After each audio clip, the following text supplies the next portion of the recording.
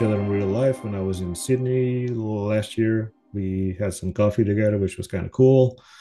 Getting to see some actual faces in this industry Yeah. doesn't happen all the time. We were just talking about working with teams. Let's get back to that because you were saying that um, mm, it's not a recent thing. You've been working with teams all over the world, people in Turkey and I guess in Portugal, like me, and time zones are pretty much all over the place, right? Yeah, for sure. And yeah, what I was just saying off the record is it is cool because now, yeah, as you pointed out, it's not recent. It's been for a while, even before the pandemic, but it only Yeah, increased after that. But yeah, working with people in Europe, in Asia, all over in Australia. And it's cool because now you can, when you look for talent, you don't need to see, oh, they're in LA.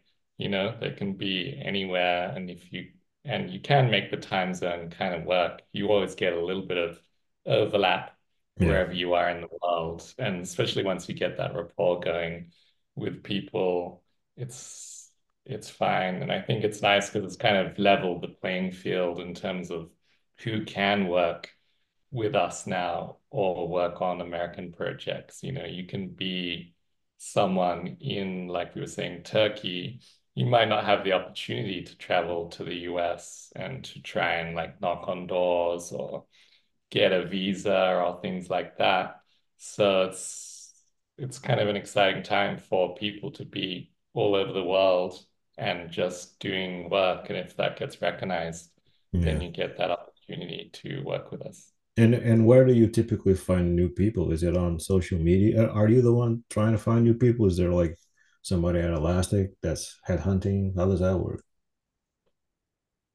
There's a bit of both. So we have the operations team. They'll find people and they're usually working on the staff schedules. So you can look on a list to try to work out who's available. Mm, And they'll also send out emails, or we might do a call and say like, oh, these are some new people who've reached out. Because a lot of people are reaching out yeah, to yeah. the Elastic site. But then we ourselves also, as creative directors, always kind of keeping our eye open and looking for new talent as well. And, suggesting people for certain projects, because often projects you need like a certain style, or maybe you've found someone before that Mm. there's not a job on right now, but then later when another job comes through, you're like, oh, that person would be perfect. So And is I've it? got my own list Yeah, of yeah. like people, and I'll write a note of, what sort of style or what type of work they Right. do. I And would then, I imagine can. each creative director has his own list of people he's worked with before or people he loved to work with, and then those are cross connected throughout the whole studio in some way, right? Yeah, exactly. I think all the creative directors probably have their own little secret list that they don't release. Or it's a That's a secret that's list. the problem. Once you work with someone in the studio, if you suggested them, then the operations team will be like, "Oh, they did well," and then suddenly they're like All right. available for everyone. So Yeah. you only get a couple of times All right. keeping the people to yourself. Right. And is it the same for designers and animators and 3D guys and effects artists? Does it work the same way? I mean, getting a concept designer or somebody or a designer to come in and work on a concept at the concept stage, that's one thing, and that's a particular set of skills, as Liam Neeson would would put it. But but for somebody, if you need a particle dude or somebody who works with liquid stuff and who's more on the technical side, that's different. Do you also go out and look for those people in the same way as you do for designers? Yeah, there's all, yeah, as you point out, lots of different skills. And, sometimes you got to do a bit of digging when you're looking at someone's work to see what role they did and their specialty. And yeah, you usually in my list, I'll write down like Houdini dynamics or like C4D and the type of style that they have if they're an animator or designer. So yeah, you just got to kind of, we do have a, or we did have like this talent list where it was split up into like design and animation and then dynamics, Mm, dynamics being a separate category. So yeah, I think you got to just, it can be hard, you might just see a show reel and then you can't really right. work out always. You got to read the about and then look at some of the other projects, what role they did, and then how many people are on the team. Sometimes they might just say animation, but how many people were on that animation team. So you got to kind of work out maybe specifically what they were doing over a few different projects and then try and get a recommendation as well. If someone can come in with a recommendation, then Okay. you feel a lot more confident. If Right. it's a fresh person no one's worked with, it is Right. a bit of a test or a little bit of a risk sometimes, but that's why if you ask around, often like people who haven't worked on the studio, you can ask around the creative directors or the producers. Usually someone will have some sort of, even if it's like a friend of a friend, you can get a recommend. So it's good to get that. Obviously first you want to like the work. And then if you can get that recommend, then that helps a lot for sure. And I'm guessing there's more of a risk there when you're hiring, let's say, a dynamics artist versus a designer, because a designer typically on a pitch you'll have like maybe 3 4 people working on something, and if it doesn't work out with a designer it's not that big of a risk, but especially because you'll be able to figure out probably in like 3 4 days if he's gonna nail it or not. Whereas Mm. with a technical person, usually it's like maybe 2 weeks before you figure out he's not getting there where it's supposed to be going. And by then, money has been spent and off of the budget. So, right, there's a difference there. Yeah, exactly. So in those situations, exactly, like if it's just a pitch and a designer, you can take a risk and Right. it's good to try out new people actually in those situations because it's always nice to have fresh talent and new people can surprise you with a new style or a new way of working. And it's definitely great to always be meeting new people. But the pitch, you're totally right, is not risk-free, but it's a lot easier. Whereas when if you win a pitch and you're building out the team, that's when for sure you need to be certain. So yeah, if it's a big job or depending on the time we're going to book someone, it's nice to do a call with the people on Mm, the more, yeah, like the production side, just to sort of sound them out a little bit, ask about some of the projects they've done, how comfortable they are, show them the brief, talk through things. So, yeah. yeah, in those situations, if you're going to book your production team, I think it's good to do a call. And you can usually tell kind of quick on that call, someone who's a pro, even just the way they communicate, or you Mm-hmm. can get a vibe. Mm-hmm. Yeah, yeah, If yeah. if they're coming in and they're professional and they ask the right questions, you get a good feeling. That gut feeling usually is like it's Mm-hmm. not often wrong, that gut feeling. I remember I talked to someone last year and then a lot of people were recommending, and then I talked to him and I'm like, yeah, this dude's a pro, straight away. Just Right. some of the things he was saying, I was like, yeah. Yeah, yeah, yeah, yeah. No, yeah, I know what you're talking about. Have you ever had situation, you don't have to obviously name names, but where people have gone, you know, AWOL or some sort of a disaster like Uh, that? yeah, there's been a few of those. That's part of the challenge Yeah. of the job, which at the time can be stressful, but that's part of the responsibility if you're creative directing the job to make sure. everyone's working well to their potential and to the benefit of the job. And if something's looking like it's not working out, which again, you usually get that gut feeling, and you start to think on maybe like a Tuesday, ooh, this isn't totally working out. And Right, then right. talk to the producer, and sometimes you do have to make that tough decision of moving them on to another job. I mean, the cool thing is sometimes if you have a few jobs on, they might not be right for this particular project, but then you Right. go, oh, we've got this other thing that's maybe longer form, and we could use your talent on this one. So, we're talking about freelancers too. So it's not Yeah, like yeah, people yeah. are getting fired, but it's more like, okay, you're not working out on this job. Can we use you on another Something job else. or in Yeah. a different way? Or how can we work to your strengths to help us out somewhere else?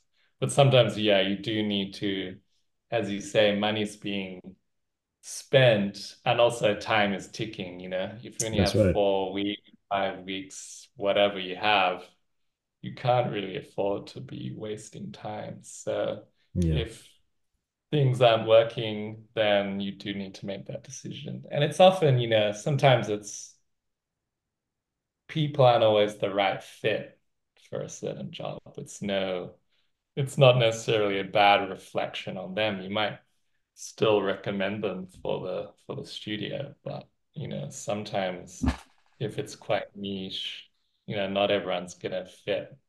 And they might even say, Yeah. I'm not the right fit for this. But yeah, sometimes you do need to have a sidebar with the producer and kind of work out how to maybe take someone off. That's happened to me But when years ago when I that was actually quite a bit of time ago. I was working on something as a freelancer on a gig, and it wasn't my thing. But I was kind of young, and I needed to kind of prove myself to everybody. And I said to myself, I can do it. I can do it. Of course, I was doing it, but it wasn't looking that good. It wasn't working out. And the creative director was very cool of getting on a call with me and telling me, "Hey, what's going on? Usually, your output is much higher than quality than what you you seem to be fumbling around a little bit." And I said, "Yeah, I'm not really getting there as strongly as I usually do." And she said, uh, "Look, we can always find you something else to work on. It's totally fine. You don't have to nail everything. You just be honest to yourself and to your team." And I kind of learned a lesson there of you need to be honest to yourself first and just say, "Look, this isn't my thing." And I think by now people know that they're not gonna hire me to work on a Nickelodeon rebrand because look at my portfolio. Doesn't really. I'm not your dude. And but by now, I know that, and my portfolio shows that. And if necessary, I'll tell people that look, it's not my thing. That's an important lesson. I think when you're younger, it's difficult to understand that.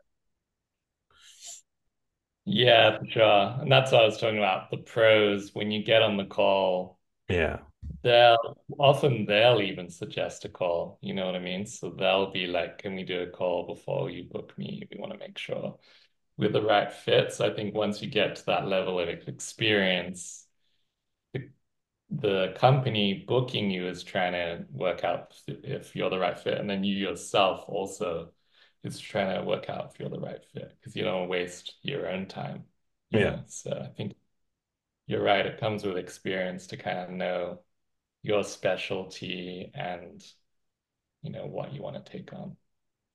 You were talking earlier about when finding new talent.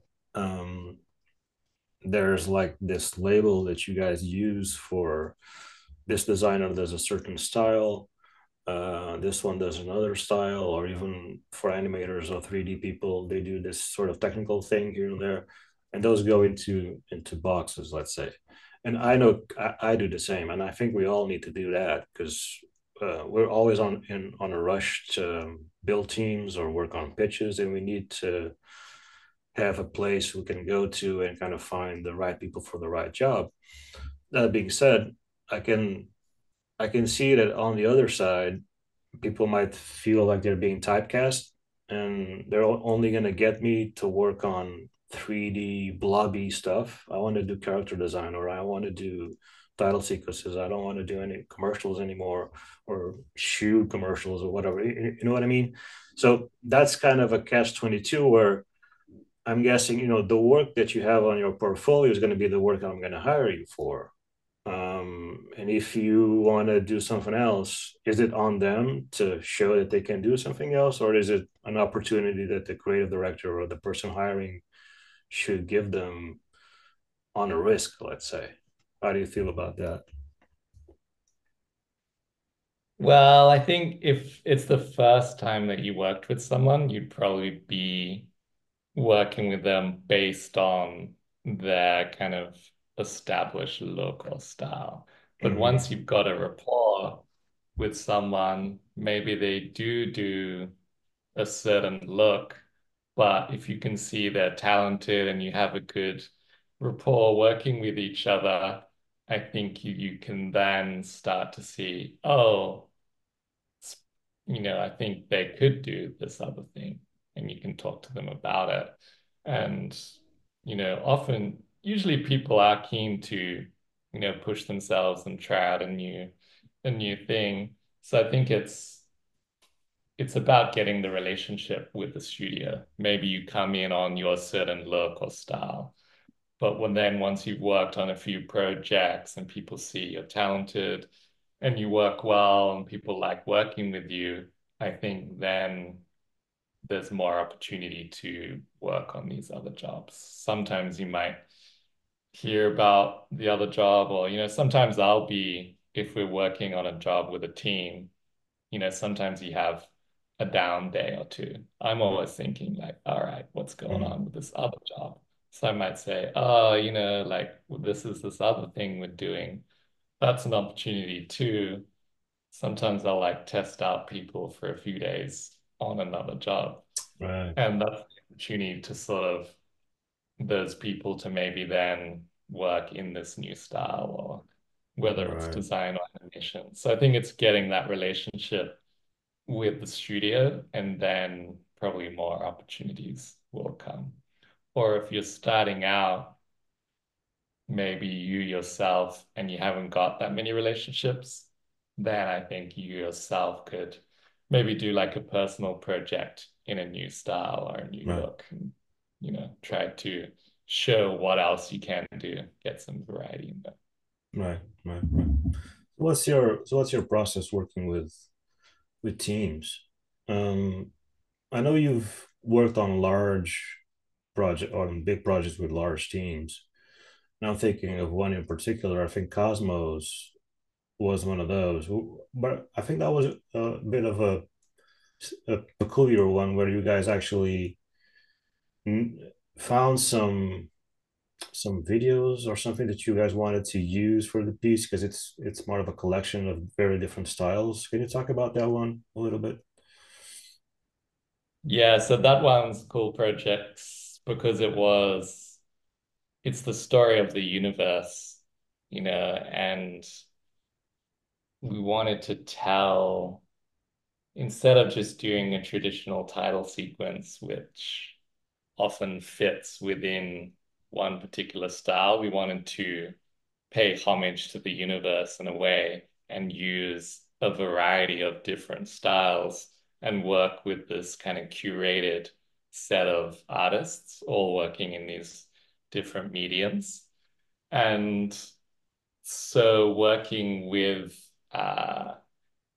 the editor, it was kind of, we first put together a bit of a like animatic or rippomatic Mm, of lots of different styles. And then the client really liked that look, the kind of the idea of that.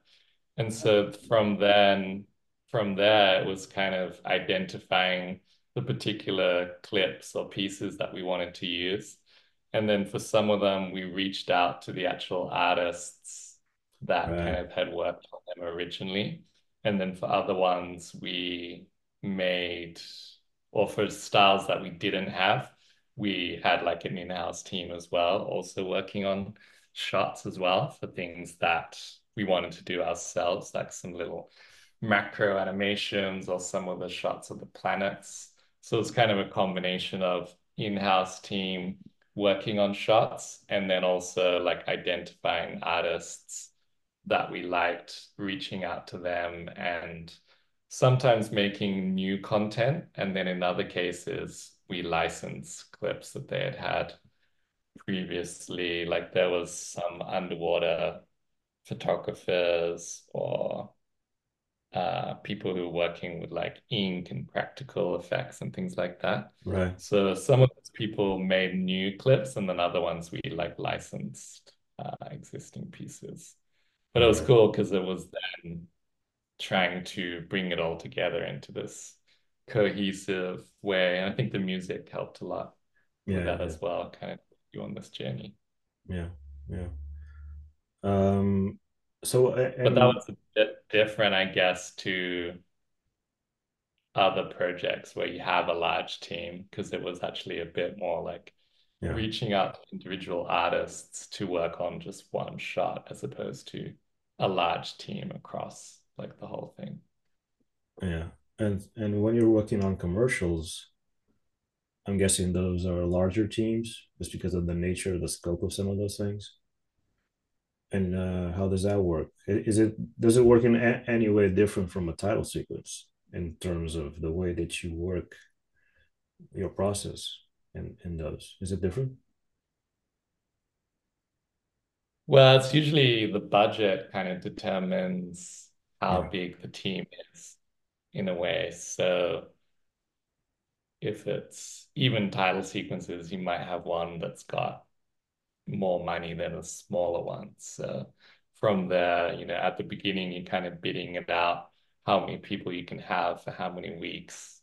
And, you might have that smaller team, or if the budget then allows you, you can have that bigger team for a longer amount of time.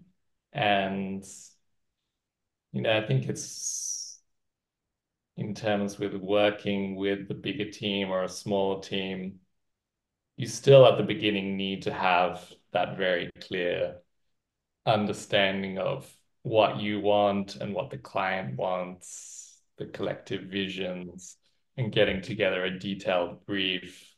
And just, communication is key in those initial kickoffs with the team and, making sure you have like a detailed document of reference and ideas before you even get on the call and then send that out and then get on the call, talk through the project, the original brief from, if we're talking about a commercial, from their agency or client side, then your own analysis and your own brief and going through all that and the vision and then the kind of timelines and deadlines that you're trying to hit.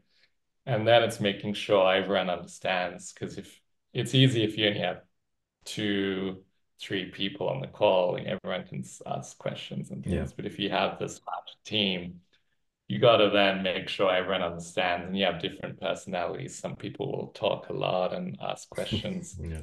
others maybe not as much. So you need to just make sure everyone's kind of clear about what they're trying to do and make sure they can follow the brief and their responsibilities. So I think that's key, like the communication and making sure everyone's ready for what they need to do. And that's that first brief. But then I think it's like checking in, especially in that first week, just checking in, maybe even individually. And you Mhm. have your dailies call, but then maybe messaging people on Slack and making sure that, oh, they're doing design, is everything working? They understand what they're doing, checking in on maybe some updates from them and just, so if you have that relationship again, then sometimes you have a bit more trust. You can say, oh, that person gets it. So, then it Right. can maybe go for a couple of days without the check-in. But if it's new people, and often with the bigger team, there is some new people in there. So it's about just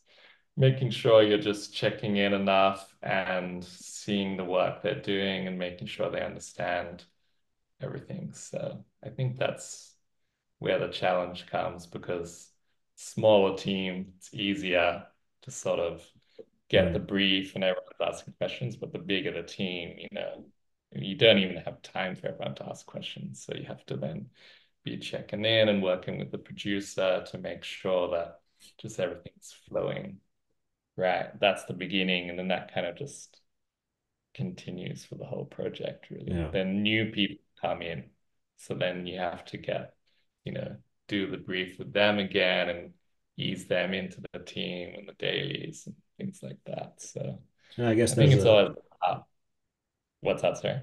there's an interesting balance there where when you're building those teams, large or small, if you can have a more seasoned people working with you, that typically means that you don't have to be checking in as much and being as close to them because they can go off for like a week, maybe not even getting back to you as much. And you know that the work is being done and being done the correct way for the project because you've worked with them before and you know that they're pros and have been doing this for a long time. They don't need as much hand holding, whereas other people are younger and you kind of need that. And if you, I'm guessing if you can, because seasoned people are more expensive, obviously, and if you can accommodate on a project having those two types of people, that usually works in your favor because if you don't have to be as much hands on, that means you can probably take on another project at the same time. And that's good for the company as a whole because productivity is, and I'm just thinking as a studio owner, that you need to kind of think about those things at the same time, right? And how I'm guessing that happens to you and to everybody at Elastic. That's how you can kind of keep a studio profitable and going. And how many projects do you have at the same time on any given day running at the same time?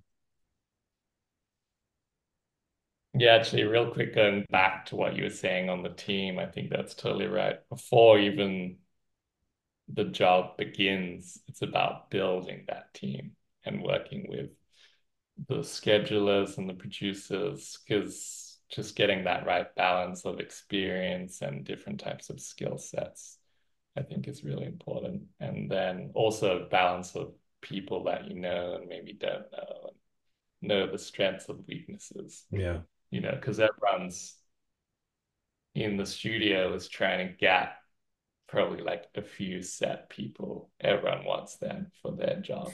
So it's about Yeah. like, oh, they're not available. Then okay, then we need to now balance it a bit differently. So there's a lot of planning and thinking when before the job even starts. So before what I was talking about, the communications, about now working, building that team. So exactly what you're saying. And then on to the next question. It can range, it could be 3 projects, 2 projects, even up to 5 projects at a time.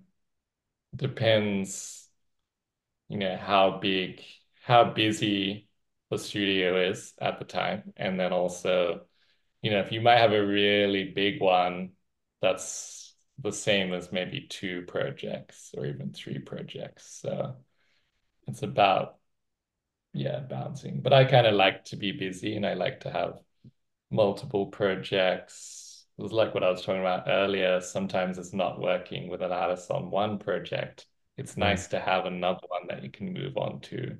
Or even if everyone is working really well, if you have those downtimes, it's nice to have that new project or that new pitch. And you're like, oh, you'd be great on this. And everyone's excited.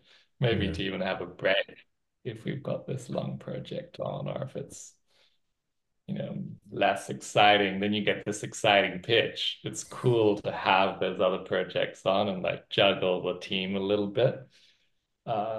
Yeah, that's And what I was then gonna say because I think sometimes having multiple projects, if it's not too many at the same time, and that might get a little tricky, but you hmm, get to freshen up your ideas, and if you've been working on a thing for maybe a year, which sometimes happens or more, then you kind of need yeah, something else to come in, and so you can kind of focus on that and then go back to the other thing. Because if you're just doing one thing for a long, long time, and sometimes it's revisions and revisions and revisions and starting over. When you have to start over, that's a bitch. And so yeah, having different stuff at the same time is good, right? yeah, for sure. And even, for me, I'm lucky because I always have different stuff going on. But if there's an artist that's working on just one job and they've been on it for ages, it is kind of nice for me to go, oh, hey, you want to work on this other one for a few days? And they're always pretty keen. Right. So it's kind of good for them, good for Yeah. me as well. Well, that's why it's for me to like, instead of me going, oh, there's a down day, or there's a few down days. Selfishly, you don't want to like release them to the studio. You want to be like, hey, let's work on this other job that I've got going Yeah, yeah, on. yeah, yeah. It's like wheeling and dealing with yourself. But yeah, it's kind of I do enjoy that.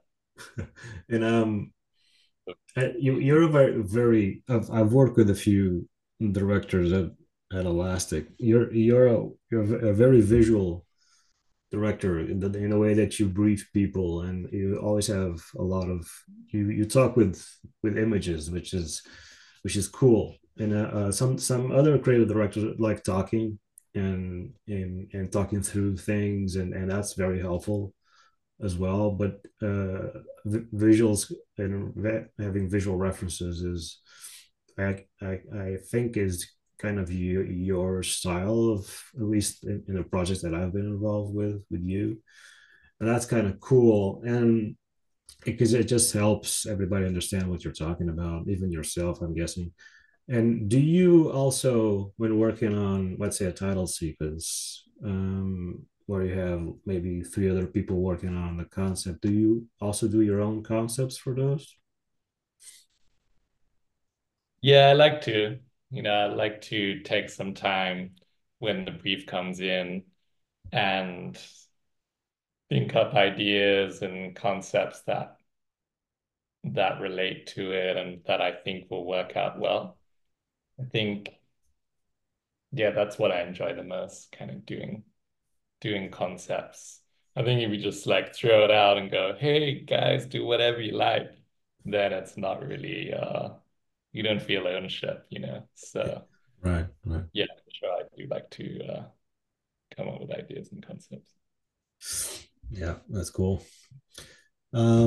So what can you tell me about a pitch that you wish had gone through, something that you worked on, that you, one of those that you really wanted to do, and then either you didn't win or the showrunners went with something else mid project.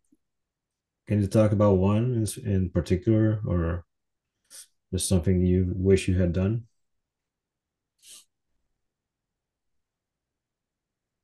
There's a few, I guess, that have gone away over the years. Yeah, it's a tricky one. Usually try to just move on and forget about it and then pray that the show crashes and burns. You don't want to kind of dwell too much. It's Right. always good if the show doesn't do well, and then you're like, oh well, see, they didn't know what they were doing anyway. It's the title sequence fault. The show crashed Well, immediately. sometimes actually, I won't go into the details, but I've done like a pitch call, and then, they didn't really ask enough questions, or they didn't really seem to even be like that enthused Hmm. on the project. That comes back to when they were giving the brief. And, I was talking about briefs before, it's nice when you get on, because I mean, pretty much always you're pitching for free, right? So you're giving your time. So it's nice to get the respect of when people are briefing you that they're enthused and they tell you, they're passionate about the project and they give you a good brief. And then when you do the pitch, they then respond. Even if you don't end up winning it, if they respond and ask good questions and kind of look at what you did and give you, an articulate kind of interpretation of it. And then you feel good about, oh, yeah, well, they respond well to different things and different ideas. It's Hmm. nice, if it didn't win, that at least they kind of are knowledgeable enough to kind of look at what you did and ask questions and, maybe feedback about different things and kind of give you the respect back because it's often you've worked on it with a team of people for maybe 2 weeks and then you get on a call, so it's nice to get that Yeah. appreciation and feedback. And I think the best directors are ones who you come on and they'll be talking about the project. They know the ins and outs on every little thing, every little character, the music, the story. They're the ones that I think give you the best brief, and they're the projects that when you work on them, then you're like, oh yeah, this person really knows their stuff, and that's when it's exciting to work on. And I think they're the ones where the show is successful. Sometimes you might get a bad brief, and then the pitch, like they don't really have very good questions, Hmm. and then you're like, oh, the show bombed. I wonder why. And But I'm go ahead. guessing by now you when you get a script or you get to watch the pilot, you kind of have the experience to kind of sense if the show is going to bomb or not. Just because you've seen so much. I know that I have that sixth sense by now where I can tell if this thing is going to take off or not just by looking Yeah, at their stuff. it can be tricky. Sometimes the scripts I've been can be wrong though. good. Yeah. I've been wrong Yeah, on the occasions. script Yeah. can be good, and then you see the pilot, and then you're like, oh, maybe the acting's doesn't hold up as well. But it Yeah. can be the other way around, you know. You get a sense, but I'm not an expert at making shows too, so Yeah. um, But I remember I was working on Perry Mason mm, on the title sequence for Perry Mason with Hazel, I think. And we got to watch some clips or something from the show and get to read the scripts. And I just thought this thing sucks. Just the and I because it didn't have all the VFX done or most of the VFX done. It wasn't graded, but I thought I could see through that and kind of know that if the show was gonna be good or not. And I said, this isn't gonna work out. And when it came out, it was actually pretty good, and it was kind of a success for that kind of show. It wasn't a huge hit, but it was mm, a success. So yeah, sometimes especially when you get to watch stuff without being finished, and that makes it hard sometimes for you to kind of gauge if it's gonna look good or not when it's done. But I'm it's just I feel like it's just such a privilege sometimes to kind of watch those things that you're seeing the sausage being made in real time if they bring you in when they're actually still doing it. And I remember last year I worked on a show called Lioness, oh with yeah. Taylor Sheridan's show on Paramount, I think. And we were working on the title sequence, and they were sending us dailies from the show, and those were raw dailies where you actually got to see the director come in and give direction to the actors, and the actors talking amongst each other, prepping for the scene. And it had audio on, which isn't doesn't happen all the time. You can actually hear them talking, and it's like going to film school.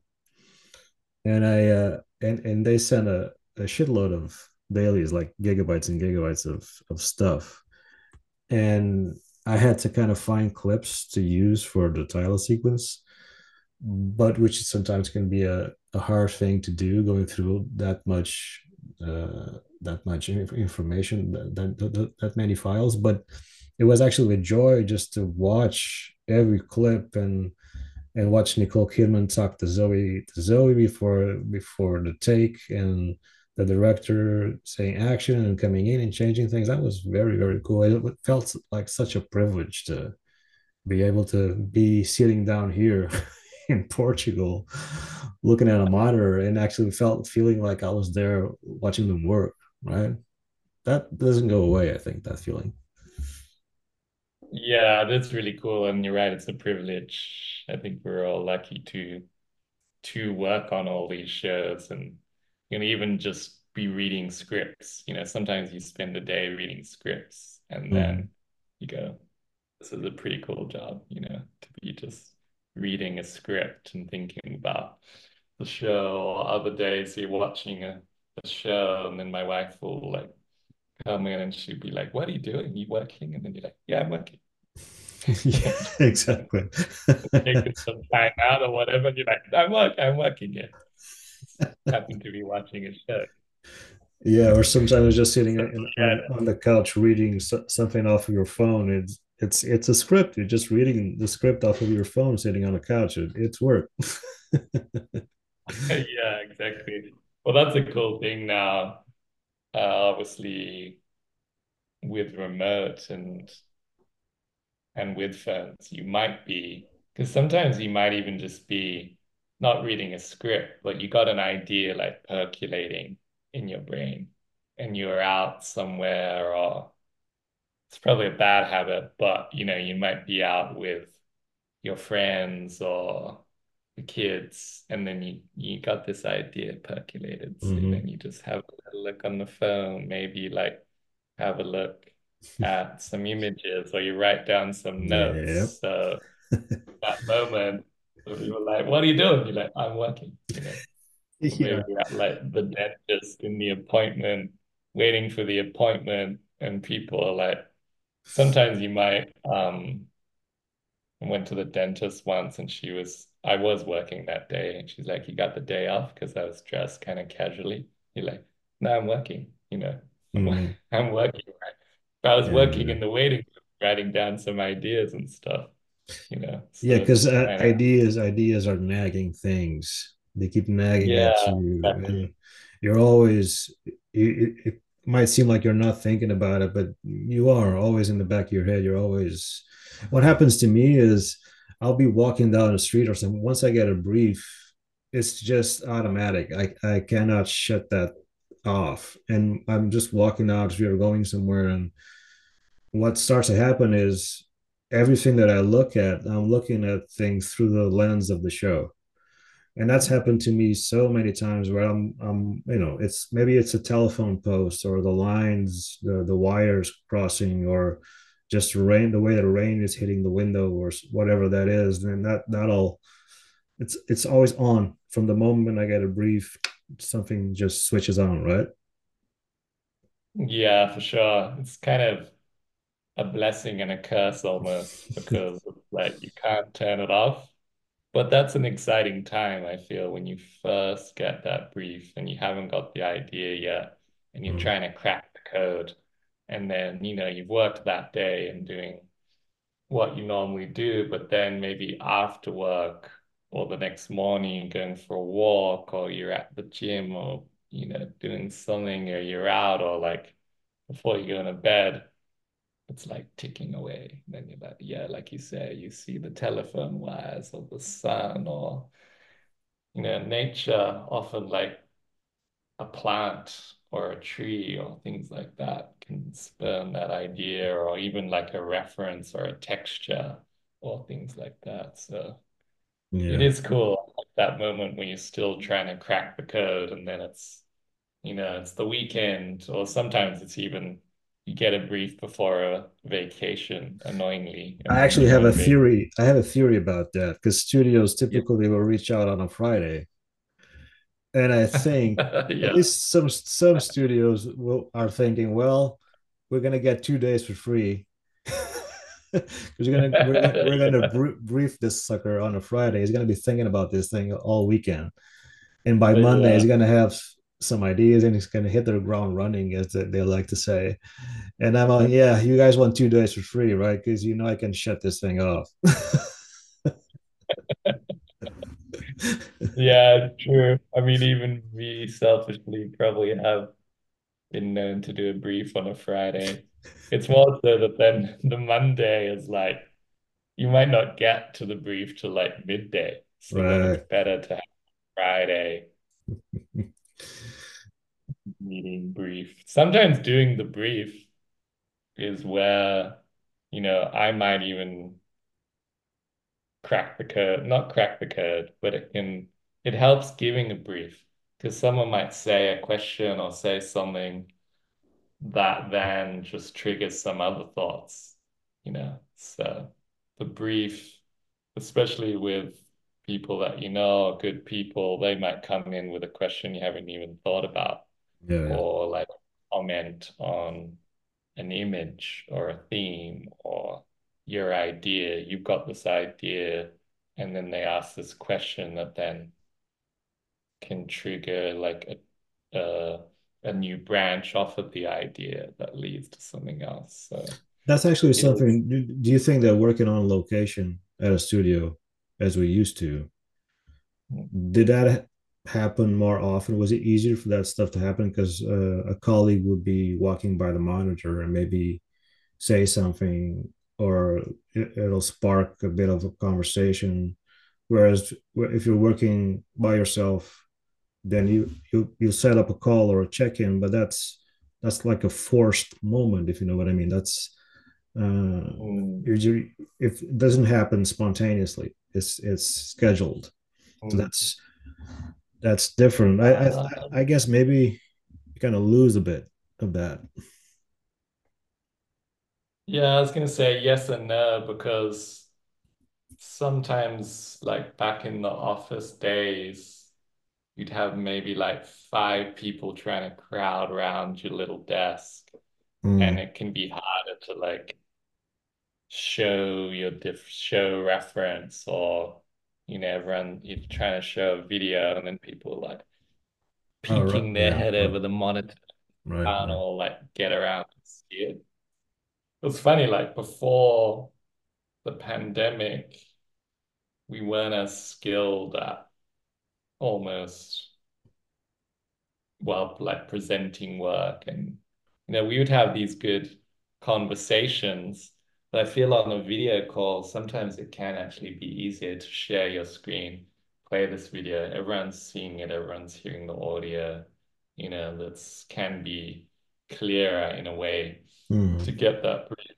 And then also as I was saying earlier, if you sent it out, and sometimes I use Millernote or like make a slide deck or whatever. If you send that out earlier, people have had a time to sort of look at it and think about it. Then you do the call, and then I feel like everyone's a bit more prepared and it's easier to see the information. Um, I guess the like walking past the desk thing doesn't happen, but I feel like the actual brief, the moment when you're all talking can be quite smooth on the video call too. Yeah, I guess it works both ways. So, what's your Mm. favorite part of a project? What's the favorite part of the process? Is it early in the beginning? Is it when you're editing, when you get the music? What's your favorite? Mm. It's probably what we were already talking about before, like cracking that code, Yeah, the idea like percolating in your brain and try to think about it. I do like the pitch moments because it's sort of like, all right, this pitch is on. You got a week or 2 weeks. Boom, let's go. Ideas, you know, yeah, let's start thinking about ideas. It's good to have that pressure, to go like, all right, we're presenting on this date. Let's go.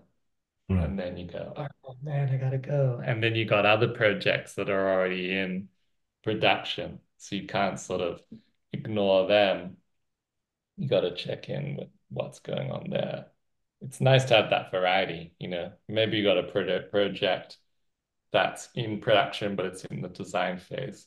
Then you've got another one that's in production in animation Yeah. phase. And then you get this pitch and it's hot and it's like, let's go, boom, boom, boom. And you got to think up ideas, but then still come back to these other ones. So Yeah. probably that beginning moment, but I do like having all moments spontaneously happening at the same time to kind of keep you on your toes. And you know, sometimes you're working on a job. It often happens with the zeitgeist of like, oh, we need to do this certain style or look. And then you're like, oh, we were just doing that on this other job, you know? And then you go, oh, well, we can take that idea and flip it and do this other thing. And then that works with this, you know? It does sort of feel that sometimes there is a bit of a moment of like, oh yeah, we were just doing that thing, you know? Yeah. Yeah. Yeah. And when you're starting a project on a pitch for the title sequence, let's say, and you get briefed by the client, once you get off that call or once you get that email, is there still that moment where once you've gone through the thing, you now know what the ask is and what the show is, and you have no idea what you're gonna do, and you know that you need to have more than one idea in a week? Does it still freak you out sometimes? Is there still that rush of adrenaline that makes you feel like, why did I get into this business? Why did I take this job? Um, why did I take the pitch or why am I doing this job Why am I, totally? yeah, why am I a designer at all? Yeah.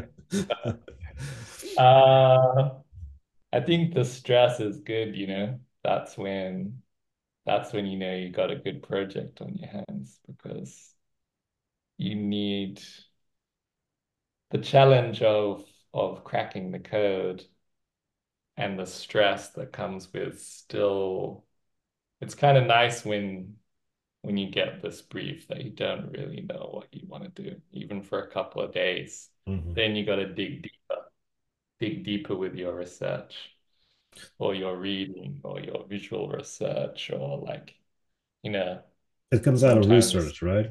It always yeah, comes out of research. research. Yeah. And then maybe you have like an initial brief with the team and everyone's spitballing, but no one's sort of got it yet. But those calls can be good to sort of help uh, hone in on things. But I don't think the stress of a pitch ever makes me think, why am I doing this? Probably would be more like the stress of sometimes production can be really annoying. Yeah. You know, any job is can turn into a nightmare. You know, Yeah. things can change. A new showrunner comes on, new agency creative director comes on. The agency are cool, but the clients, you know, hasn't showed the higher client. Right. You know, Right. any job can like take a bad turn. So there can be moments where when it can get stressful. There are more the moments where you're like, oh man, this kind of sucks, but That comes with this is experience too, right? Because that never goes. What I'm trying to say is that never goes away. At least in my mm, experience, that never goes away, and it shouldn't, because mm. that's the kick in the ass that you always need to feel. It makes you try to do something good, at least for Yeah, yourself, because that's where it starts. You're trying to do something that you like, that you would love to see, that you want to do. That's where it starts, and yeah, then you gotta try and figure out if it fits with what the client wants. And those two things Mm. need to match. But that initial gut reaction of, oh shit, here we go again. And but but if you've done this stuff for a while, you know you're gonna get there because Mm. you always have, and you have some Yeah. sort of process in place where if this fails and if this fails and if this fails, you have a bunch of other processes that you can resort to get to the end line, finish line. So you kind of know that once you've done this for a while, you know you're gonna do it. You're gonna be able to accomplish the task. What kind of, to me now, makes me a bit uh, have a bit of stress or urgency when taking on a new project is, am I going to be able to make this one really good and like or go over the fence and be something special? Because I know every project has that potential, or almost every project, not Mm. every project, but almost every project has the potential to be something special. Um, am I going to be able to get there? That's what makes me stressed sometimes, right? Yeah, for sure. I mean, sometimes winning a pitch is stressful because then you like get off the phone and you're like, oh man, now we have to actually make this thing, you know. All of that is sort of just like it's an idea. They're like, Yeah, yeah, well, we yeah, can yeah. do this, and then this happens, and then that. And then they're like, I love it, let's make it. And then you're So like, true. oh So shit, true. Shit, now I gotta what's the do it. deadline again? What's the deadline? What was the budget again on this thing? Oh And they're man. like, this. Oh. So true. But you know, you don't want things to be easy, I feel. Yeah, If it's too easy, then you want to be challenged and pushed yeah, in different ways. yeah. You know, sometimes it's strange if you don't get notes, and then you're like, okay, where are the notes? And then you sort of start getting worried that there hasn't been enough notes. And you're like, where's the curveball? Right. Where's that curveball coming? Because you got that experience. You know the curveball, there is going to be a curveball. So you're just sort of waiting. And then the later it goes, you're like, oh man, we're getting close to deadline. Where's that curveball? Yeah. You know? So, And but, sometimes you know, sometimes the curveball is that the show gets killed. or the title gets killed. yeah, Yeah. yeah, exactly. But I mean, yeah, it's good to be kept on your toes, I feel. Keep things I agree. exciting. I Get a agree. good curveball, like I guess it's not that good to get a curveball on like Friday evening. Uh, a Monday morning curveball can be good. Give you a little kickstart with it. All right, so let's go back. I usually do this at the beginning of a podcast, but I wanted to mix it up this time. So let's go back to when you started out. So you were born in Australia. You were born in Sydney, right? No, I was actually born in London. Grew Ah, up there. oh, Then my family moved to Sydney when I was like 11. okay. Can you take us back then a little bit to when so you were born in London and moved to Australia, and you went to, did you go to art school, or just take us a little, walk us through a little bit of your early days, just for context. Mm, yeah, for sure. So I think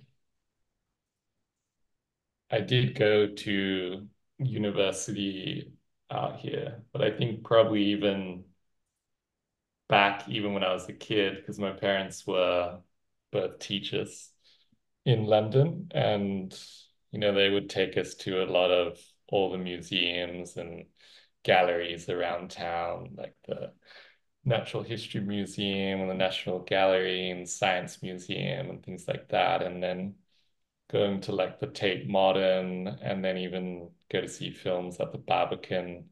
I don't know if you know the Barbican, the really like cool brutalist buildings. So I'm going to Used to London love. next week. I've been there years and years ago. Never been to the Barbican. I'm going to try and go this Oh time. yeah, you should check it out. It's like this really cool brutalist building, and they have like apartments, residential, but then there's also movie theaters Mm, in there. Yeah, so really cool place to check out. And I think going to those galleries, even though I didn't know, kind of gave me that creative beginning. My dad was like a very passionate Londoner, so he'd taken us to the big museums, but also would take us to a lot of the smaller galleries and would talk a lot about the architecture around London and even like different sculptures. Like he liked Rodin, so he would point out like a Rodin like outside when we're walking around. And I think because they were teachers too, right, they had like long holiday periods. So right. we didn't have that much money, but we did like a lot of traveling, almost like backpacking, but with a family, going to like France and Italy. And before we moved to Australia, my dad actually did like a teachers exchange in Australia. And on the way out there, we did like a trip to Thailand. And on the way back, we went through India. So I think like traveling and new experiences and being exposed to different cultures really kind of gave me a good grounding. And that's what helped me later on get into motion design. Because before I went to university, my mom always told like me and my siblings to take a year out and to do some traveling. So I was working for a while and then it's like saving up money and then did like a trip around Southeast Asia. And before I left, I bought an SLR camera.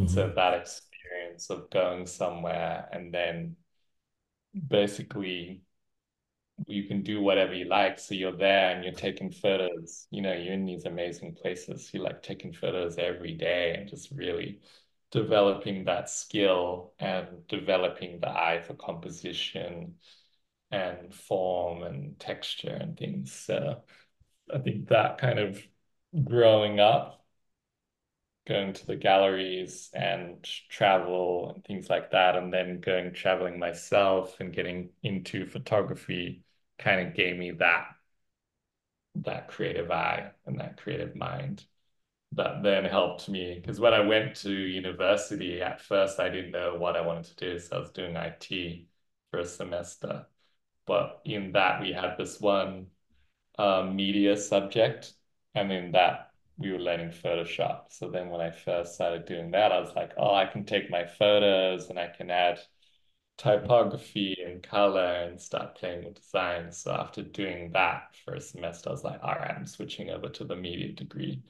And Right. then in the media degree, I got to do like television production and more photography and using the camera. And I also did like a graphic design kind of elective too or minor. So that was kind of all the studies that I was doing. So that was kind of the initial grounding.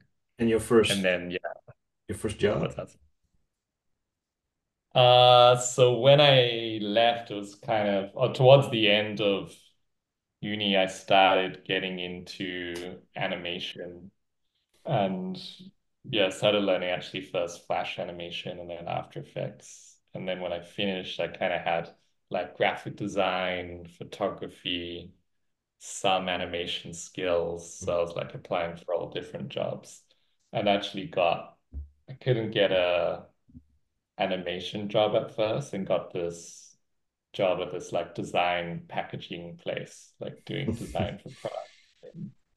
I was Right. there for a few months and then I ran into this guy at the train station who I used to play soccer with, and he was working at this animation studio. And then I was like, oh man, sounds cool. And then he got me in for a meeting.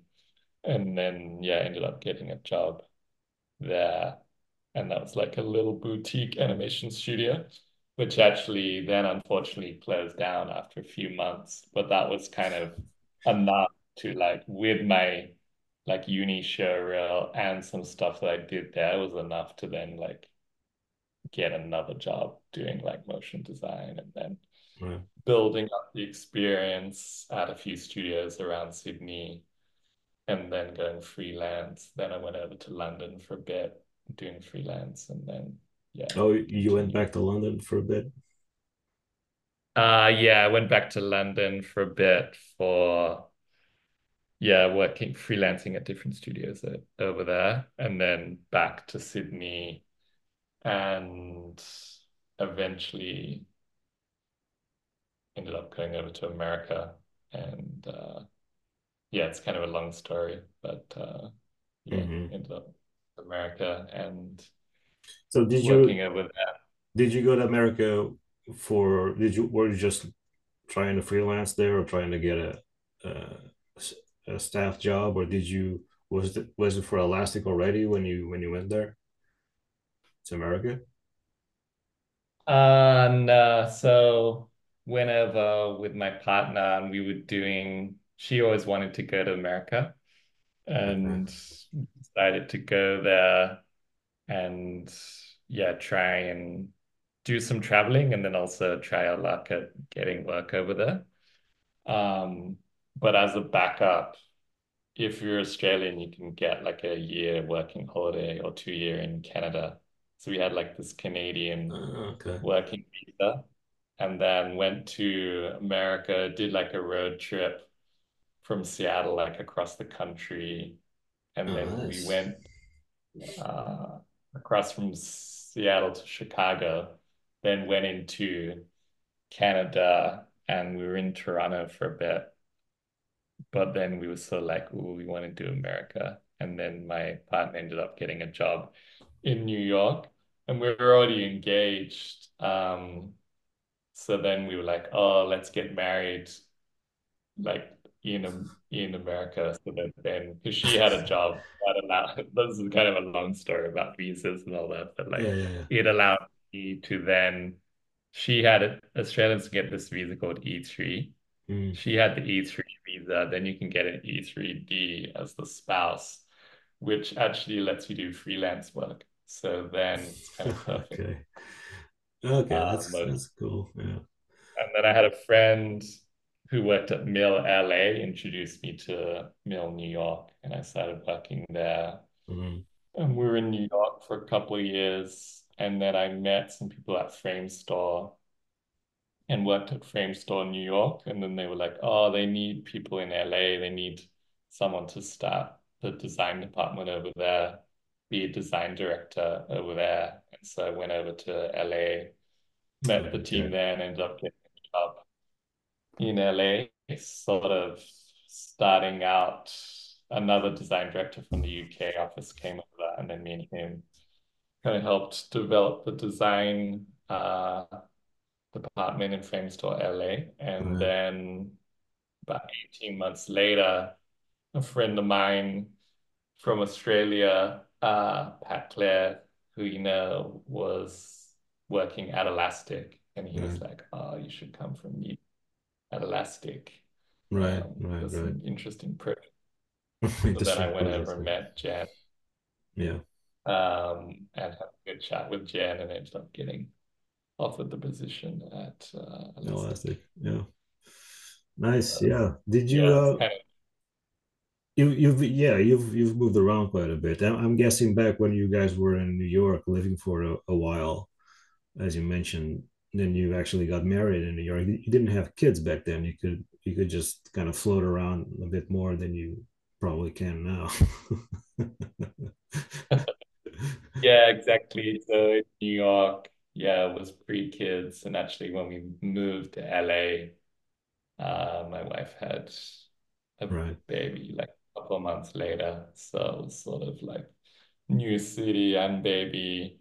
So he And was born. The baby was born in America then. yeah, yeah, born in Nice. LA. Yeah. Cool. And then we had another one 18 months later. So she was born in LA too. So Yeah, they're American then. yeah, they actually got three passports because through me they could get the English and Australia and Right. passports Wow, each. that's pretty cool for them when they grow up. Well, yeah, I used to, although the UK one's not as cool now after Yeah. Brexit and After everything. We won't Brexit. talk about Yeah. but yeah, it's kind of a lot of people. I think a big thing is that has helped me through the years is meeting people and networking and people that I've worked with often later on have opened the door for me, like even a few years later. Right. Like I was saying, the guy I knew at Mill LA, I actually went to uni with him. So that was like from a while back, I knew him. And Right. then I worked with Pat Clare on this TV show in Sydney. I guess it would have been like at least 6 or 7 years before I was then Right. over in LA. So kind of had that earlier connection. And then a guy I met working at Animal Logic in Sydney.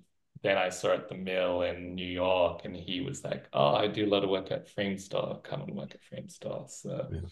like, always you got to be conscious of like who you're working with now. Those connections that you make can often, Yeah. be there for you later on. So it's always good to, I guess, be like a good team player and make positive connections with people along the way because, Yeah, that's yeah. definitely my experience because I'm here Mm, in Portugal. I didn't really get to go to America to work at a studio or anything. I've always been remote for the longest time, and keeping those relationships going, and and being on time, being good to work with, and having quality work obviously too. And that means that mm, when people move from place to place, or some of them open their own studios, or maybe they go to the client side, and those things really work out. I mean, that's kind of how I built my career. Is people like to work with me, so they keep coming back wherever they are, whatever they're doing. And that it's not like I was running into people while going to the gym or at uni or any of those things, but I needed to make it work for me, right? And so I had to. The one way to do it was not to be an asshole on Zoom calls. And not miss deadlines and all that stuff. And you got to do what you got to do. yeah, exactly. I mean, even it's like the artists that you're working with now, they're not your client, but later on they could well be, or, Yeah. it's got to keep that, you know, positive attitude. I think try to be humble and Yeah. ego free. Especially now we're doing good Zoom calls. You want to do the brief and like understand the brief, but it is nice to kind of be able to chew the fat a little and Yeah. do some water cooler talk, and crack a few jokes and have a bit of fun as well, even when that curveball comes in, maybe see the dark comedy in some of those Yeah. moments. A No, few that's jokes about that's also doing why I that. like doing this podcast, is to talk to people, just just shoot the shit and talk shop for a bit and just goof around a little bit too. I think that's important for everyone. Yeah, sure. Yeah. It's a good skill for sure. I think Yeah. personality, like picking that who you want to work with next, personality definitely comes Yeah. into it. Yeah. Gotta have the talent to back it up, but if the Yeah. personality is like 0 out of 10, then it's also tricky to get that Yeah. Exactly. next book in. So But what? saying that too, like different people are you have to work with different personalities too. Some people might be more introverted, and that's fine, So it's about everything's about just not being an asshole, like you were saying. But Yeah. you can totally be like an introverted person and be quiet on the calls or whatever. But Yeah. you know, Yeah. You got to be able to work with all types. Mm, as long yeah. as you're able to communicate, that's important, and the work is obviously of quality. So what's one of your favorite projects that you've done? Going back to talking about projects and stuff from Mm. your own work, what's a favorite that comes to mind? Had some cool ones. Last year, there was this one loop.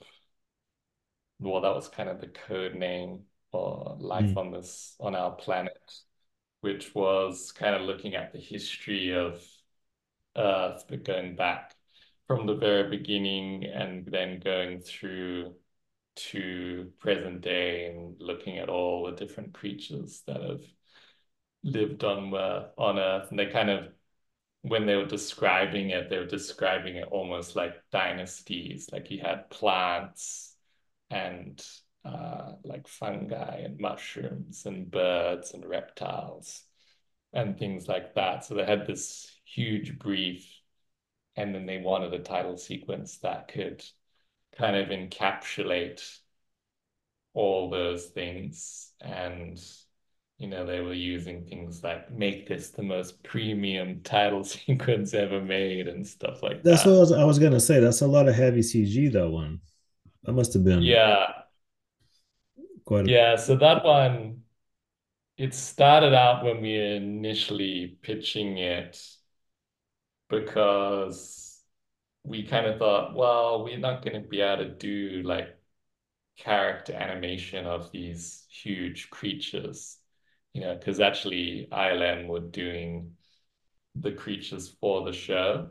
And Mhm. we kind of thought, oh, there was talk of maybe be able to get access to some of the models, but then we thought, oh, it's going to be like a totally different pipeline and everything. So it'll be hard to be able to bring them in and animate them and do justice to them.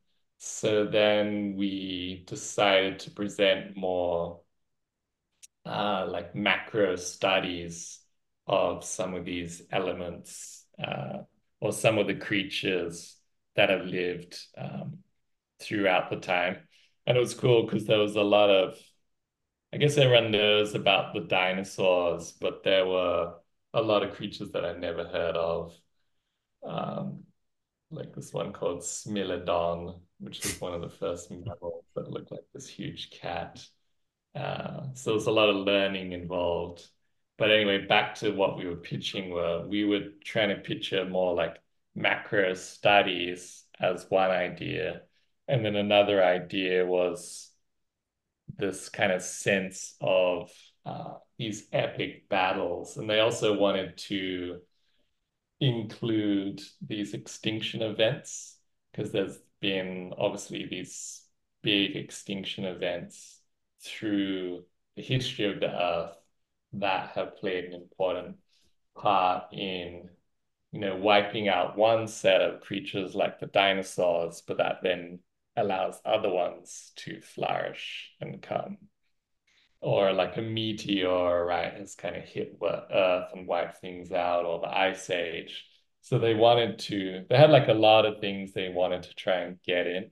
So another idea was to have this epic battle with the creatures, but then also intercut that with these extinction events and try to make it seem like this huge battle of maybe starting macro on some parts of the body of some creatures and then slowly getting wider and having more and more creatures and extinction events intercutting and then creating this big like epic scene but stylizing the creatures so that they're actually maybe made out of earth or different elements that had happened within the extinction event. So there were Mm, like some creatures made out of fire, then there's creatures made out of ice, and they're made out of earth and it's cracking and breaking. And anyway, so right. we had all these different ideas, and it was this UK client, and they were really cool to work with.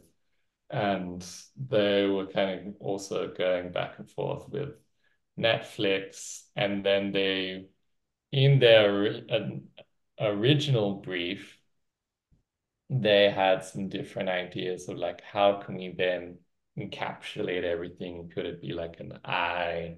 Like what do you see at the end? An eye or a human, or Right. how do we take it forward to the present day? And then one idea was maybe like a tree of life. And Right. so then we kind of liked that idea of the tree of life as a way to, because the idea that I described before, they liked it, but they still wanted something that could kind of be like a bigger thing that could encapsulate the journey and tell the story. Yeah. Um, and so then we started exploring the tree of life.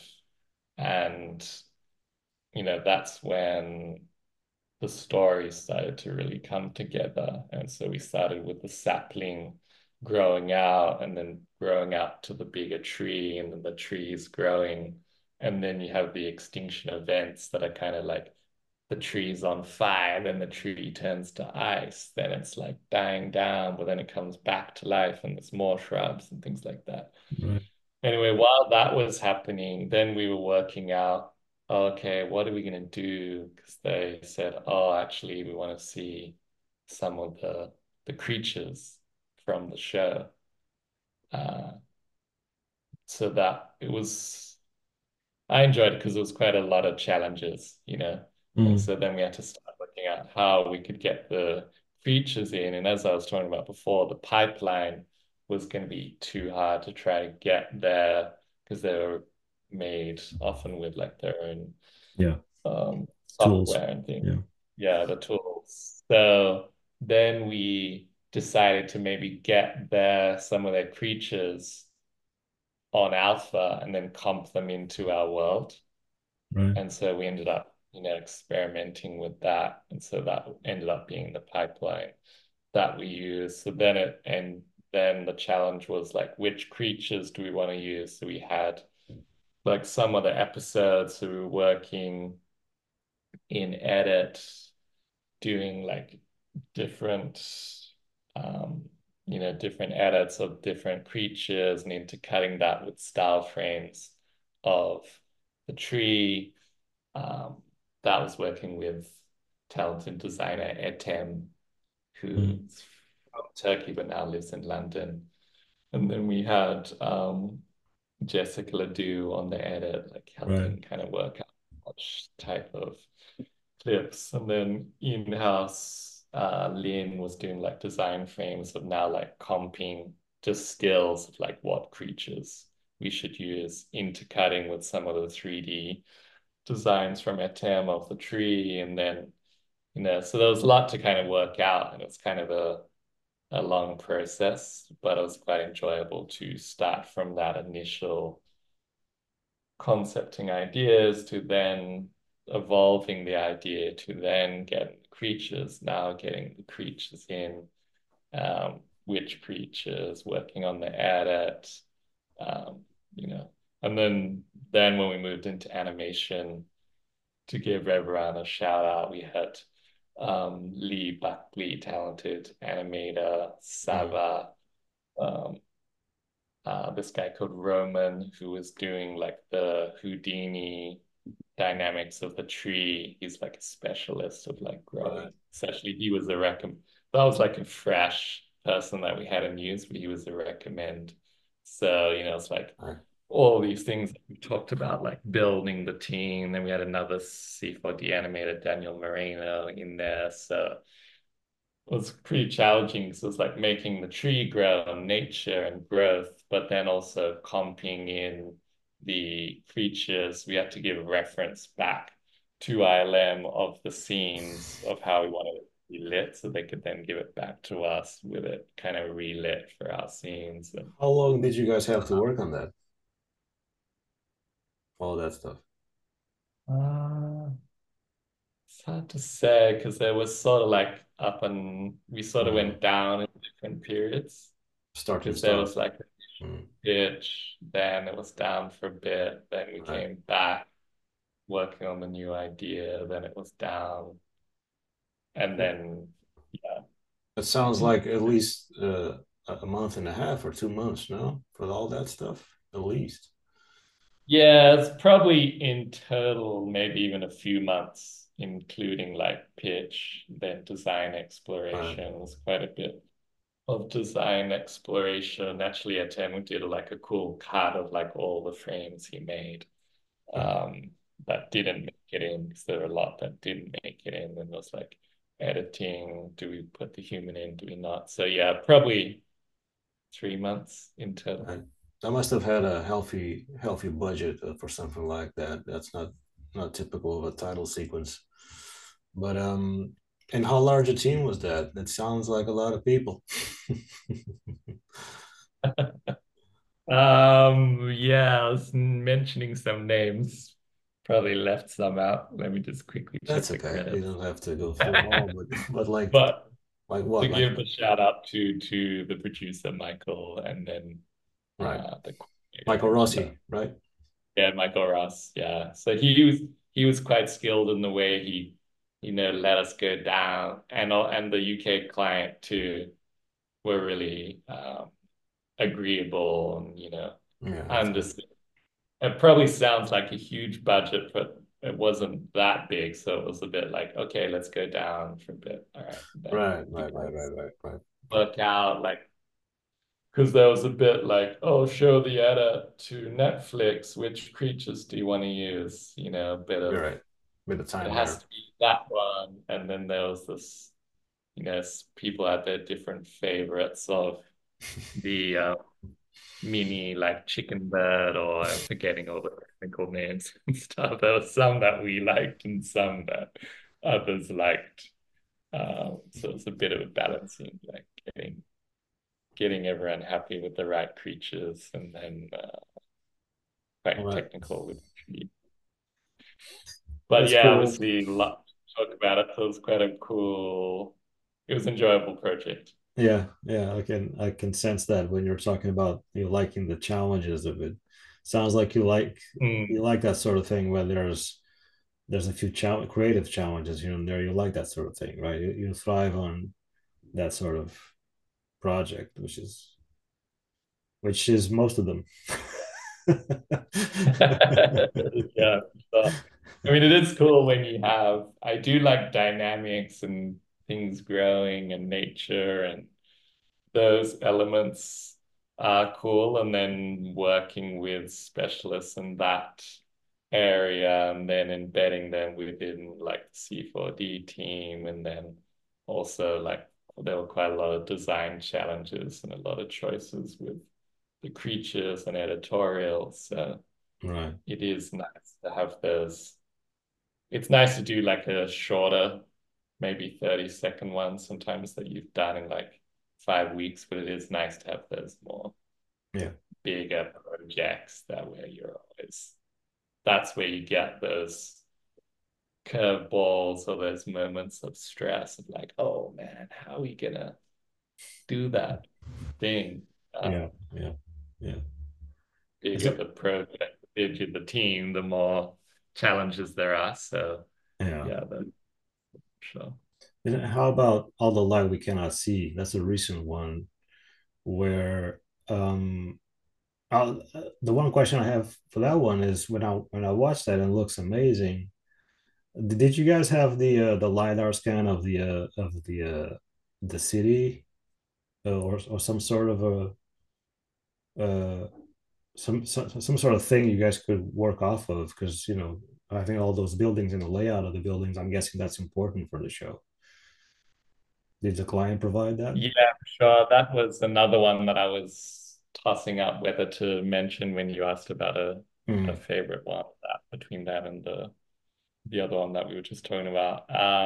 They had like when we started these SketchUp models of the city, and then they had photos because they had actually made a real wooden version of it for the set.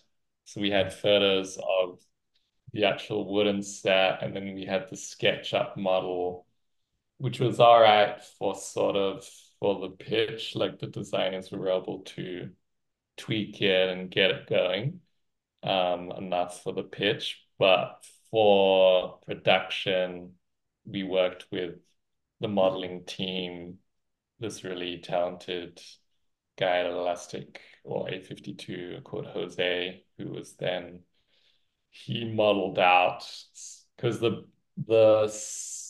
town is made up of almost like these terrace houses, Mm, and we couldn't model the whole building. So then he kind of made 4 or 5 like hero right, buildings, then be used almost like Lego pieces to build out the shots. When we had the macro shots, we'd have like the hero one closer to camera.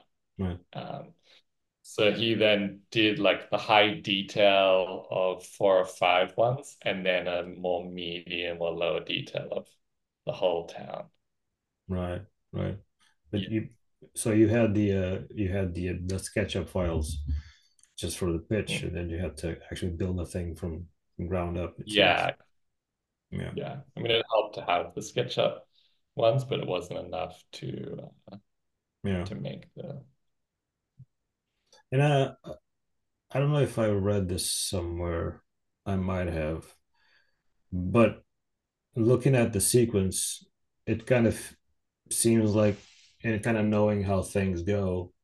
Did you guys have the shots with the light starting to reveal the city, and then going back and forth with a client? You kind of had to go back and insert some objects and some stuff that kind of refer to the characters and have some more of a human side. I guess that's what typically the showrunners will like seeing. Is, can you add some human elements to it? And you guys went back and added stuff from the characters. Did that happen that way, or did you guys thought of that from the get-go, from the beginning? In some of the pitches we had, because the brief was kind of, oh, we've got the town is this very significant element, and you obviously got the blind girl in the French town and her story, and then there's the like young Nazi soldier. So there's these main characters, but the brief was kind of do something poetic with with the model. You know, you could do anything, but we probably want to use the Yeah, model. So we had some ideas that focused more on just revealing the model. It was supposed to represent because she was blind. She used the wooden model to help her, or her father had the idea to build it uh, and to help her visualize yeah, the yeah, yeah, town where she was living. So then the idea was with the camera and the light to slowly reveal the town from the macro textures and like seeing even the braille dots on the wood and some of the streets to then reveal the city. So there were a few directions where we focused just on the model. And then we had other ideas where it was some character elements like the radio, intercutting character elements like the radio, or she was doing the radio broadcast. There was like a radio or the mm-hmm. microphone. And then we had other ideas of even showing silhouettes of the Nazi soldiers, so to kind of show the Yeah, the kind of darker side of things. So there's like silhouettes of the soldiers, but also then silhouettes of the people within the city. So we had all these different ideas, some of which were just the building, and then others incorporated character stories and different elements right, from the story. But they chose this one that was just an exploration of the building. But then on the first round, they said, yeah, uh, we want to get in the humanity. So we'd yeah, kind of started developing that, but not those specific frames. Then they had these really nice photos of the set where the wooden table with the building was, all these woodworking tools, and I think it was actually the uncle who he made it. So he had like a glass of wine and ashtray and books and Right, things right, like right. that. It was some nice photography. So then we were working with Sean Levy, who, sent us some then cuts from the show, different ideas, and then we started working out which ones Right. would work. And actually talking about earlier about good briefs, he was really great to work with because he was very passionate about the idea and the look. And but he gave us a lot of trust too. Once he sort of started seeing the design frames, we were talking about what elements to show for the different characters. And on the phone, he was saying to the other editor, like, oh, get in that shot with the cane and then this shot and that. Yeah, But then once we got those design frames and started showing the edit, he was like very trustful and let us do our thing. And that's, that's great. I think, let us get this really nice result because there wasn't like needless tweaking of, like, oh, what about this other character or this or like different camera angles. It was a bit more like enjoying what we're doing and trusting our process I and think giving great us time. great clients are the ones that understand that a title sequence doesn't have to be the whole show in 1 minute. Mm, A lot of clients, I yeah, find that they want to have all the thing, everything but the kitchen sink in there, all the characters, all the plot lines, and that just doesn't make for a good title sequence. And I think they yeah, always end up agreeing sooner rather than later. One hopes, but yeah, yeah, the ones that understand that it should be more about ideas or moods or just finding a metaphor somehow. Those are the ones. Yeah. Yeah. for sure. Yeah. Okay.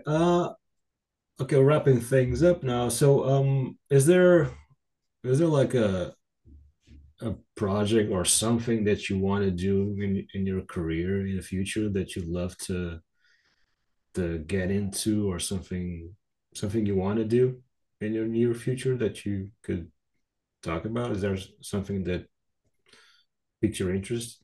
Maybe it's a project, maybe it's a different thing. Is there anything you can talk about? Just curious to know.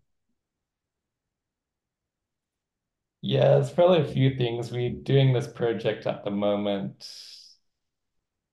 that I can't talk too much about, but we did like a live action shoot and then we're incorporating that in mixed with some CG elements. And then went out to LA in December to do a shoot for a couple of days. So that was a fun one to be a part of and would be great to do some more of those in the future as well. I think it's a nice mix where you can get some live action and some Right. CG and I talked about that stuff design. with Hazel too. Going back to Yeah, using more live action if one can. Yeah. yeah.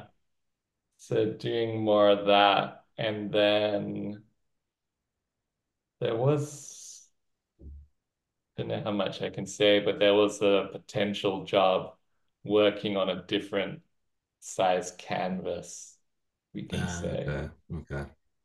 Larger element, like larger buildings or things like that, That must have a which lot of has been, challenges, which you like. yeah. Yeah. Well, I like to keep kept on my toes, and diversity, No, uh, that's great. diversity of projects. So that would be a cool one too. Yeah. And then even things like we did the Nissan one a few years ago now, Hmm. but that was a pretty big rebrand Yeah. for the Nissan had done like the global rebrand of Nissan, and then there was big team on that, a lot of dynamics and Right. a lot of different people involved at various stages. So more of those big projects, I think, are always fun. Oh, it was fun. Yeah. So Sounds good. Can't wait to keep see it what you big, keep it challenging, yeah. Can't uh, wait to see what you do there. fresh. and then a few curveballs in the mix. And then Always. Yep, you can expect the have three of curveballs. those on, three of them on at the same time, so they can do some juggling. That's kind of what I like. All right, man. Well, thank you again for doing this. Enjoy the conversation very much. I know it's probably getting a bit late in Sydney. What time is it there? Coming up to 10:30. 10:30. Yeah. Well, hope to work with you again soon. And because the year's just starting out, I'm sure we're gonna have opportunities, or I hope we have opportunities coming up. And always a pleasure talking to you, sir, and seeing you. And yeah, thanks. Yeah, for sure, man. Yeah, I'm sure we'll work together soon. Always a pleasure to work with you. And thanks very much for having me on the podcast. I think it's going to be a great resource for people. I mean, it's great chatting and just hearing you chat to all these different people, but I think it's going to be a great resource as well, maybe even in the future, who knows how the industry will change. So it'll be Yeah, kind of a nice time capsule almost to like go yeah. back to these I sometimes I things. feel like that's what I'm doing, like a time capsule of the moment Mm. of where we are in our careers and where the industry is and methods of doing things and people coming up and trying to help them out with just our process so they can kind of know what to expect when they get to do it too. Um, Kind of, I guess, giving back is a super way of encapsulating that. But yeah, for sure, a time capsule kind of feels that way. I just look, I just like talking to people that most of them I've worked with, some I haven't. I just, just I like talking about this stuff. I don't get, yeah, I don't get a lot of opportunities to talk about. I'm sure maybe you don't either because we're always working. We don't get to Mm. kind of dissect our own processes and compare stuff. And I guess it's fun and useful. Yeah. So thanks for being a part of that.